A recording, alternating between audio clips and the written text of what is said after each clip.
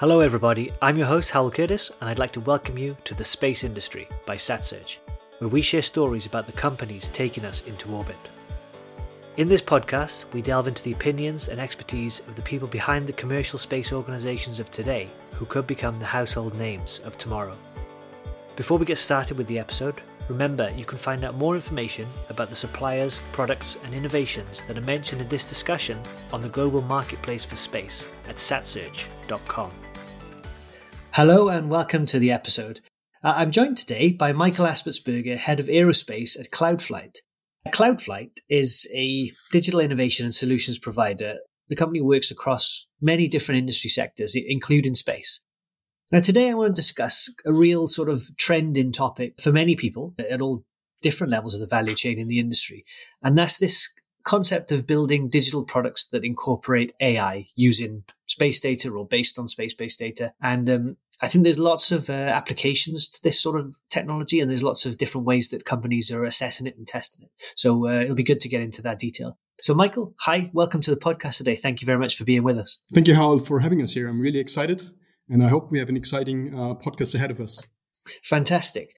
Great. Well, let's get into this discussion. So firstly, my question is, in your view, what do you think are the key roles that data processing algorithms play in satellite missions and services? And how can AI sort of accelerate their development? So as you have mentioned, we as Cloudflight, we have seen many different areas over the years, right? We have been working with the public agencies. We've been working with the private new space industry, both big corp and small startups. And the one thing that we have really seen is that the data processing is the heart of the value chain, right? All the data you record from space, you need to transform it to have some benefit for your ultimate customers. And so the data processing really is the driving force behind generating that value. And what we have seen there is really artificial intelligence can be a way to be accelerating the development of this data processing pipelines. Instead of having to spend an awful lot amount of money and effort and resources into trying to understand certain aspects of the system, you can really try and prototype quicker with AI, right? You can try many more things more rapidly than you could if you would model the entire system using some classic procedures. And at the same time, also with the new capabilities that you get with artificial intelligence, you can also compensate for some of the deficits that your specific hardware at hand has.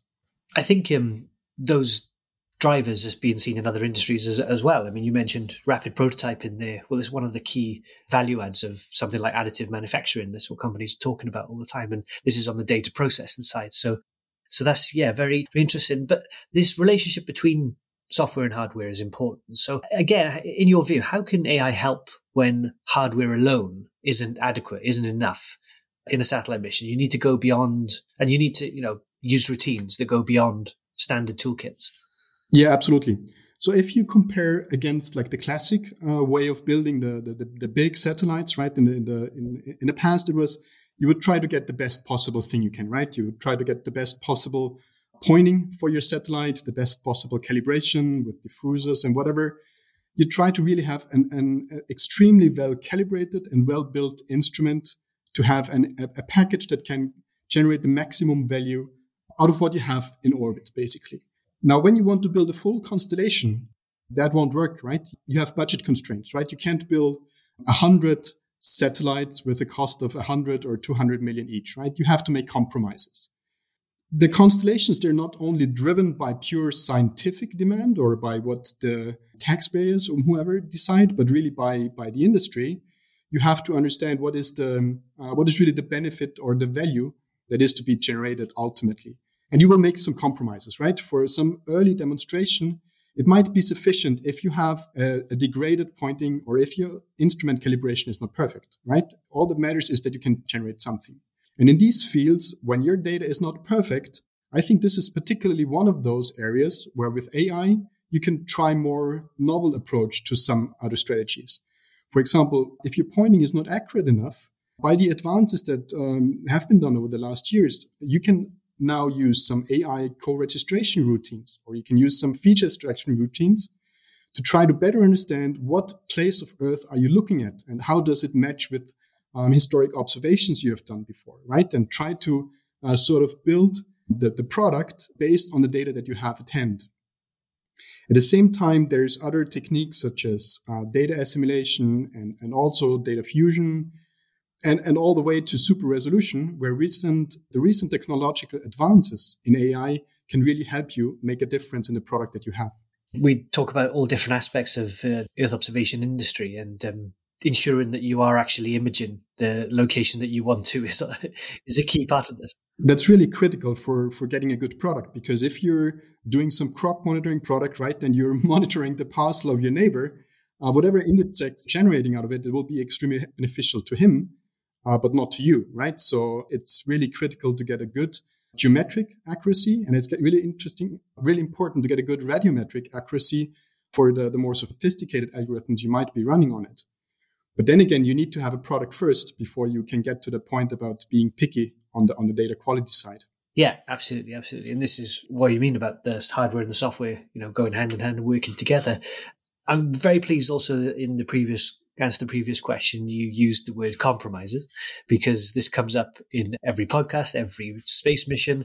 There's only so much that we can launch, that we can operate, that we can power, that we can fit into the volume of the satellite, and everything involves a trade-off and optimizing the entire system for the key performance criteria that you want, that will are value to your mission or to your service. So working within those constraints, how can data processing help, accelerating data processing, how can this help to reduce costs and potentially also mitigate the impact on the environment? And do you have any examples you can share with us on this? Yeah, absolutely. I mean, data processing is specifically the component on the ground, right? I mean, as I said before, the data processing per se is the heart of the value chain, right? And you can do some data processing in space, right? There's more and more edge computing going on there. So there is certainly a space component to it.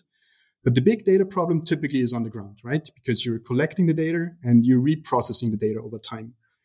And in many cases, the algorithms that are in play there, these are the very scientific POCs, the proof of concept you did a long time ago, right? And you tried to get the fit right, and you expanded on it for those that were working fine. And often the focus on getting those proof of concept done was not to get it to be done efficiently or get it done fast, but it was to generate the actual product out of it, right? Like the quality of the product was the primary focus there.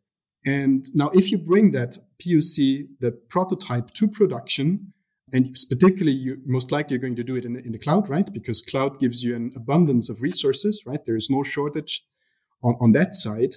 A simple way of bringing that to production is just to run it in the cloud and throw as many hardware on it as necessary to produce the results. And there's certain cost attached to it when you want to have like near real-time products. And there is a different cost attached to it when you want to have a new generation of data product, a new algorithm version coming in, because you need to look at the entire history and regenerate the results. Of course, you can throw a lot of more resources on it and try to solve it that way. But as you said, that's going to drive your costs up. And one of our core offerings to the European Space Agency, for example, was to accelerate algorithms, right? Because the thinking there is quite simple. If you invest a certain amount of time in making it faster, you will reduce the time it takes to run, to do the data processing per se, right? And for as long as the initial investment is a quantity that is handleable, the benefit that you continuously generate when you put this in operation will basically be being offset by this, right? So if you improve something by a factor of 2, you will have half the infrastructure cost going forward, at least on the processing side, not storage, but processing side. If the initial investment was there only a few tenth of a thousand or a few hundred of thousands, that could really be something that has a big impact on you in the long run on the financial side. Particularly if it's a constellation, right? Absolutely. Now, historically, I admit that we have only been looking at the financial side, right? Because many of the organizations and the companies we talk about, they're in the early stages, right? And they are looking specifically to optimizing their costs, because that is they're basically their runway, right? Whether they still have time to grow or not. But at the same time, the majority of the cost that you spend in a data center is on the energy side, right? And this was already in the past, and it's going to be much more going forward now with the current situation across the globe, the energy shortage. Yeah. So at the same time, when you reduce the cost on the infrastructure side, you're also reducing the amount of resources that it takes you to generate it, right? Like the electricity that ultimately powers the data center. And so improving those algorithms and making them more efficient, making them run quicker, and maybe also, optimizing algorithms is not just by trying to replace the hardware they run on with more specialized hardware that's maybe more efficient. It's also about redeveloping the algorithms to reduce their complexity, right? And make them more maintainable and also more easy to use the resources at hand. So all this, by reducing the infrastructure resources, you also reduce the strain on the environment, because ultimately the power that you need in a data center needs to be generated somehow. And there is only so much energy you can get out of renewable energies like wind or solar. So whatever we do to reduce the costs there and in turn the resources there, it also has a positive effect on the environment for us. Yeah, that's great. I think that's a really interesting story. As you say, the global situation at the moment has thrown into sharp relief the costs of energy, of power, in anything from your home to your business. And at the same time, we've seen the effects of climate change continually hitting home. And companies are looking at how they can become more sustainable, say they are more sustainable, all these problems. And ultimately, it comes down to reducing resources if you can. Absolutely. Because you also have to be frank here. I mean, many of the constellations that are being launched and many of the products that are being generated there, they're often for purposes of monitoring specific characteristics down on Earth, right? And many also with the intention to provide more insight into climate change and the environment and how well we treat the resources that we have on the ground. But at the same time, right, if you have those bold goals, which I fully support, right, you shouldn't be sort of compromising them with the way how you treat the environment yourself by processing massive amounts of data and storing massive amounts of data. So you should be sensible in how you do those steps to make sure you're not the bigger impact on the environment than what you're trying to monitor and improve. That's great.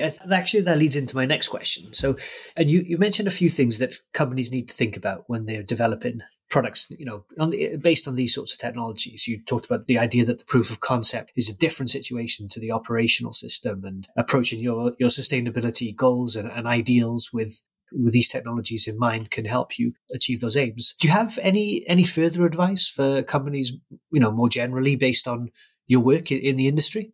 I think the one advice I'm giving them most of the times, and I'm always giving it because I think it's the most valuable one that I can give, is to really try out things, right? And try to find a fit on the market. Now that's much easier said than done. So I know that's saying that per se is kind of empty. So when I try to give examples, what I'm trying to say is you will need to run many different prototypes for your product, right? You need to have a way to rapidly try out new algorithms, new data products, generate new indicators, new information from the data that you generate. What I see in many different startups is often there is a focus on having something in space, right?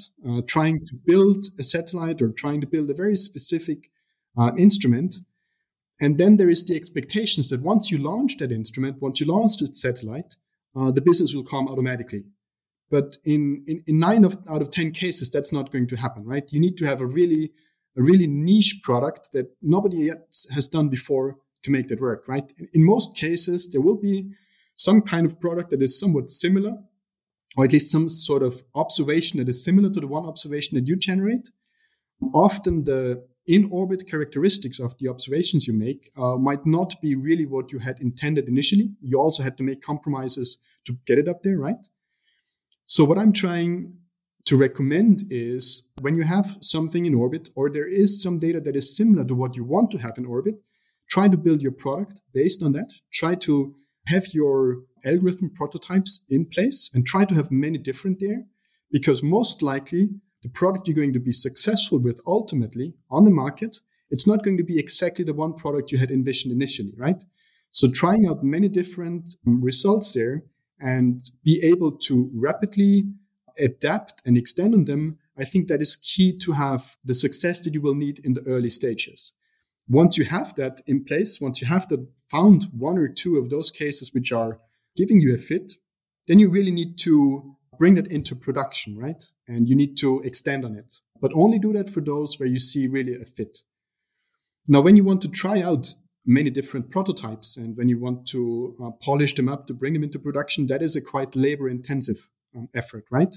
For one, you need to find the right staff to do that, which is not easy. I mean, we ourselves are very limited in finding good staff because it's specifically in the IT side and specifically in the IT on Earth observation side, you're always in a tight competition on the market. It's not easy to find staff there. And at the same time, you don't want to move your core staff around, right? Because you want to have the core staff focus on your core activities in your organization. So you don't want to put that at risk by just trying 10 different new products too. And so our recommendation on that side is we don't recommend to simply buy some off-the-shelf solution or buy some completely external component for it. Our recommendation really is to enter into a cooperation there and try to use outside resources when you can, when it helps you, when the staff is the limiting factor. But try to keep the know-how in-house, right? You don't want to be vendor locked in on a specific organization or a specific product because that will expose you for your further growth, right? It will limit you. But bringing the right party in to sort of cooperate with you on trying out these different prototypes can be a way to stay flexible and agile because that way you're also not tied up with long-term engagements because, I mean, hiring people and then firing them if something doesn't work out, that is going to put a lot of stress on your internal organization as well. But if you have some cooperation going where you are flexible in the way how intense you work on a certain topic, that can really be a way to rapidly try out new approaches and see if it fits or if there is a market fit or not. Yeah, you do need to strike that balance between what you can do in-house and what third-party vendors do. And the smaller the team also, the more crucial kind of key staff turnover can be because the people who leave can have a huge amount of knowledge and it's very difficult to replace them rapidly. So perfectly understand. And you emphasized versatility and flexibility. And I think that's very important for companies to consider if they're trying to be commercially focused in today's space industry. That involves, of course, as you mentioned, third-party suppliers and providers at different stages in the value chain. How does then maintenance and operations factor in of such products, with that value chain, with different people playing different roles? Bringing some prototype to operation, to true 24/7 operation, to truly an automated business is not an easy task, right? I mean, many people think all you need to do is just let it run on the computer, right? And it works fine, but that's not true, right? If you want to have a true 24/7 offering, right, that is resilient, that customers can rely on, you need a different type of thinking, right? You need to, first of all, make sure that your system is running fine, right? So that there is enough redundancy and enough error recovery built in so that it can survive. But at the same time, it also requires organizational rethinking, right? Or reorganization in a sense. When you're operating 24/7, you also need to have on-call personnel available, right? Because, I mean, the space industry specifically, it's not a local business, right? It's not that you're sitting in Germany or in France or in the United Kingdom and you launch a satellite, you launch a constellation, and your customer is sitting next door to you, right? It's sitting in the same time zone. In many cases, that is not the case, right? Because the space data, it's global, right? So you could have some customers sitting in Canada or in South America, in India, all the way in China or Japan. Your data will be applicable to them. But they're sitting in a completely different time zone. So if they have any urgent request or if the system goes down for whatever reason, you need to be able to respond to this. For this, you need to have an on-call team that can react to this. And you need to have mitigation procedures in place. What happens if the data link is down, or what happens if a specific bit of your data processing pipeline fails? How can you recover from it? You need to have some strategy in place on what you can do to recover quickly, to bring the service back up, and then have enough time to investigate and fix it in the long run. And now we have had multiple customers on this side, right? We built products for them, we operated products for them. And as I said, it's a difference in how you handle a scientific product to an operational system. And it's essential there to make sure that you understand your system. It's also essential that you understand the external influences that impact your system. And if you rely on external partners, you need to also make sure on their capabilities and not just go, look up in some directory and look for the most inexpensive, the cheapest call center you can find to sort out production for you. Because ultimately, your customers, if they rely on you, they trust you. And they're willing to pay a premium price if you can offer a premium product. Absolutely. That's great. Thank you. So we focused, almost exclusively on the use of AI and advanced processing in satellite data generation, and because that's where the vast majority of the value generation is in the industry when we look at these sorts of missions. But how else can such solutions be utilized in space mission development or manufacturing, those sorts of areas? Right. I mean, manufacturing is an entirely different business, right? I mean, most of what we discussed, as you said, it was more on the downstream side, like on the payload in the ground segment, on how you can use data to generate value to your customers. But if you look at it from a pure technical point of view, if you're manufacturing components, you also have machinery. And the machineries, it's not just that you turn them on and they produce something and you're taking the output and you're happy with that. But the machines, they're having more and more sensors being placed in there. Why? Because you want to better understand how the production is going, whether there is any congestion or where the bottlenecks are, how the production chain is generating the products. And because, when you generate any instrument or any component or any piece of machinery per se, what your clients, they're interested in is really to understand when they can get it, right? When is the time by which you have completed manufacturing? And also they're interested in the quality, right? How good is the instrument? Is there any defects in it? So for your clients, this will be essential in understanding how they can work with it. And now these machines have more and more sensors, right? And understanding the data out of that sensors can be essential in understanding what these machines are actually working, how they are doing right now at this very moment. And the way how you can analyze that data, it's going to be massive amounts of data if you have a continuous sensor running on a 24/7 production line, because you might have sensors that measure the throughput, you have sensors that measure the certain strength of certain activities. So there's an abundance of data coming together.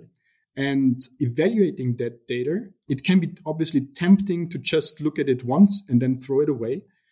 But if you want to have some sort of history behind it, because many machines, they don't stop from one day to another, or they don't make any faulty production from 1 minute to the other.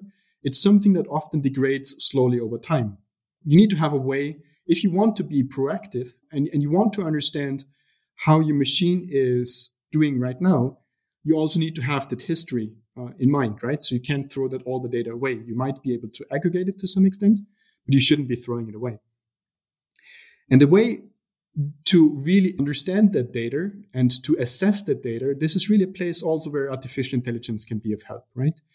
Because some of the problems that machines face when they have some production malfunction, you can anticipate, right? Because out of experience, you know that every so many cycles, you know that a certain piece of equipment will likely have issues, or maybe there is even some information from the supplier on this bits and pieces. But in many cases, problems, specifically for machinery that is not standard off the shelf, but it is being custom built, many of the mistakes or the problems coming into life, they are not known up front, right? So you need to be observant. You need to watch the various metrics that the sensors generate and try to detect anomalies, right? Try to find what could be an issue that hasn't been there before. And that's maybe the reason for why other metrics are also turning sour, right? That is really a place where also artificial intelligence can help you to better organize the data, better detect patterns in the data, and ultimately help you to have a better understanding of what the situation is, and also give you predictions on how things can go forward, right?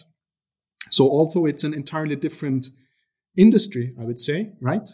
Many of the strategies that you can employ to generate value out of data for Earth observation, for example, some of those strategies you can also apply to improving the production in a manufacturing business.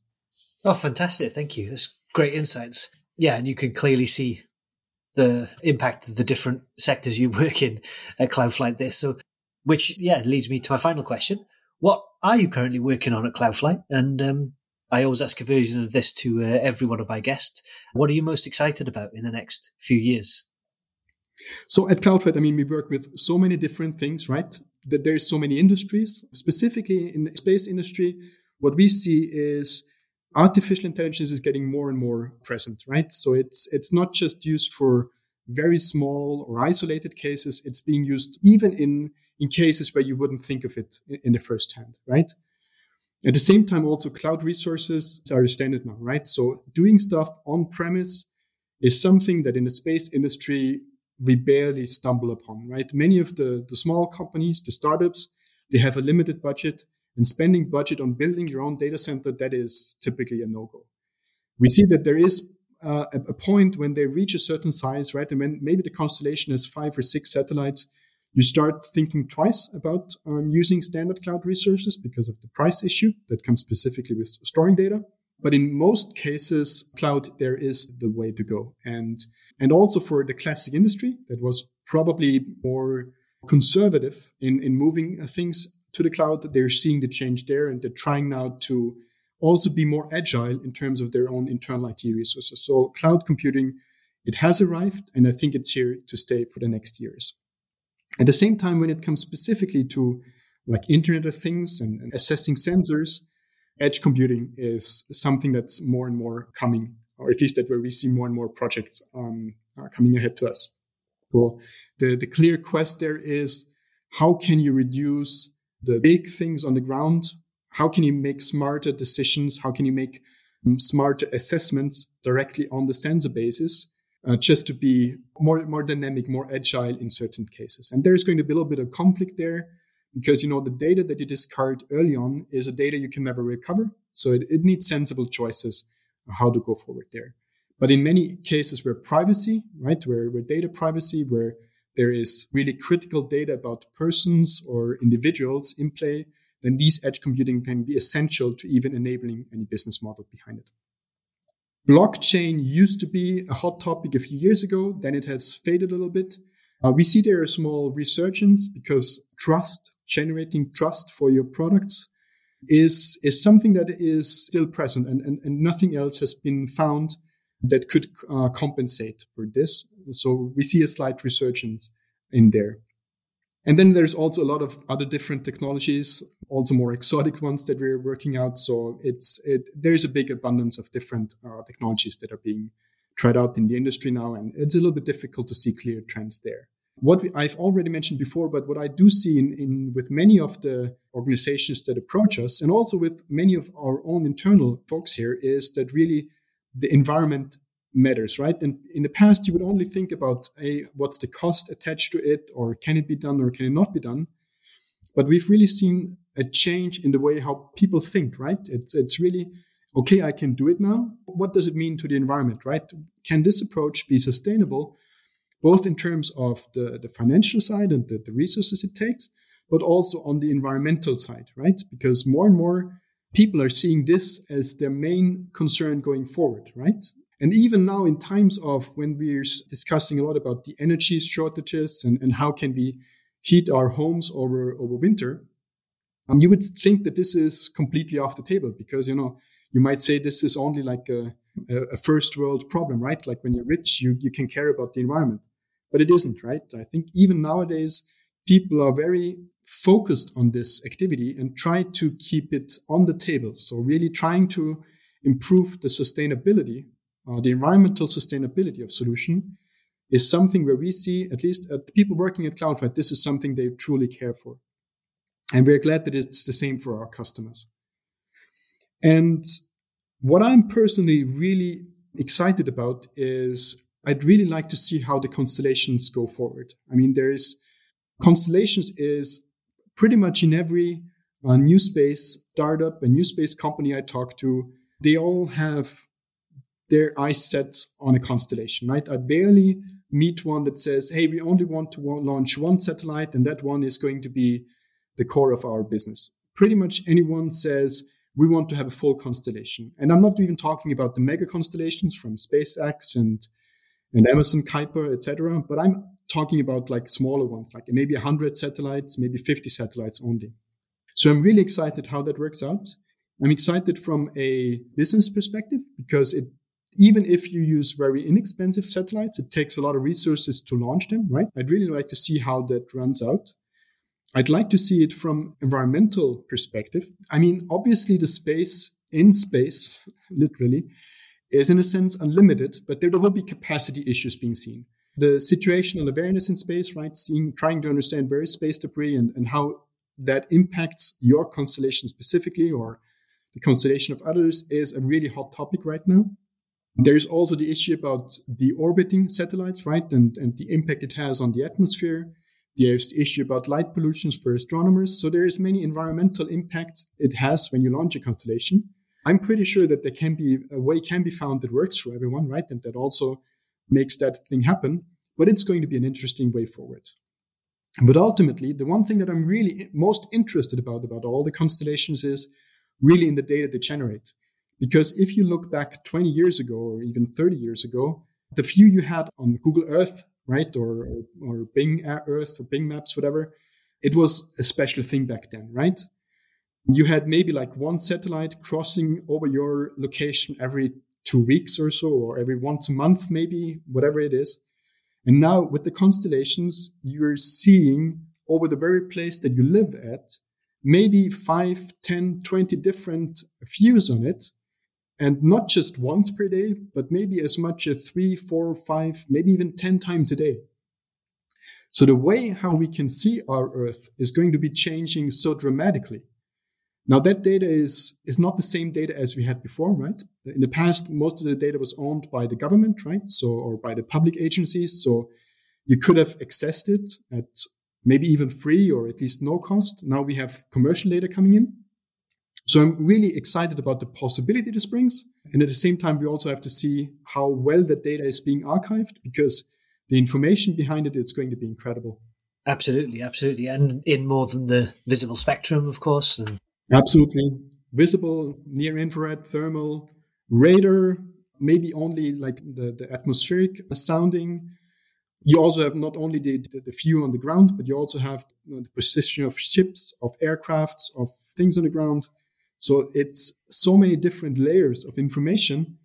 If you can combine them, I'm 100% confident that there is new products in there to be explored and new business models to be found to be ultimately successful with that. Excellent. That's a really exciting vision, and I think that's a great place to wrap up. Thank you, Michael. I think you've shared some really good insights today for our audience. The discussion on rapid prototyping of new products in space, compromises that companies have to look at, making missions and services more sustainable, I think is a very important goal in and of itself, as well as the benefits, the multiple benefits it brings to companies.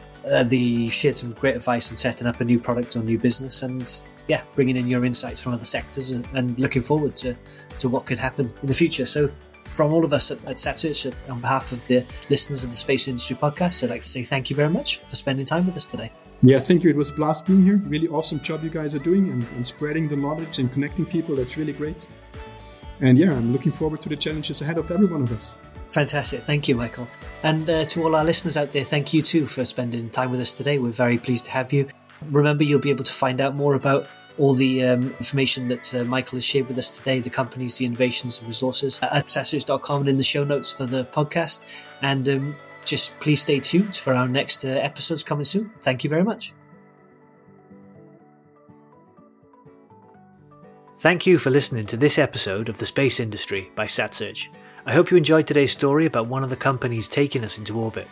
We'll be back soon with more in-depth, behind-the-scenes insights from private space businesses. In the meantime, you can go to satsearch.com for more information on the space industry today, or find us on social media if you have any questions or comments.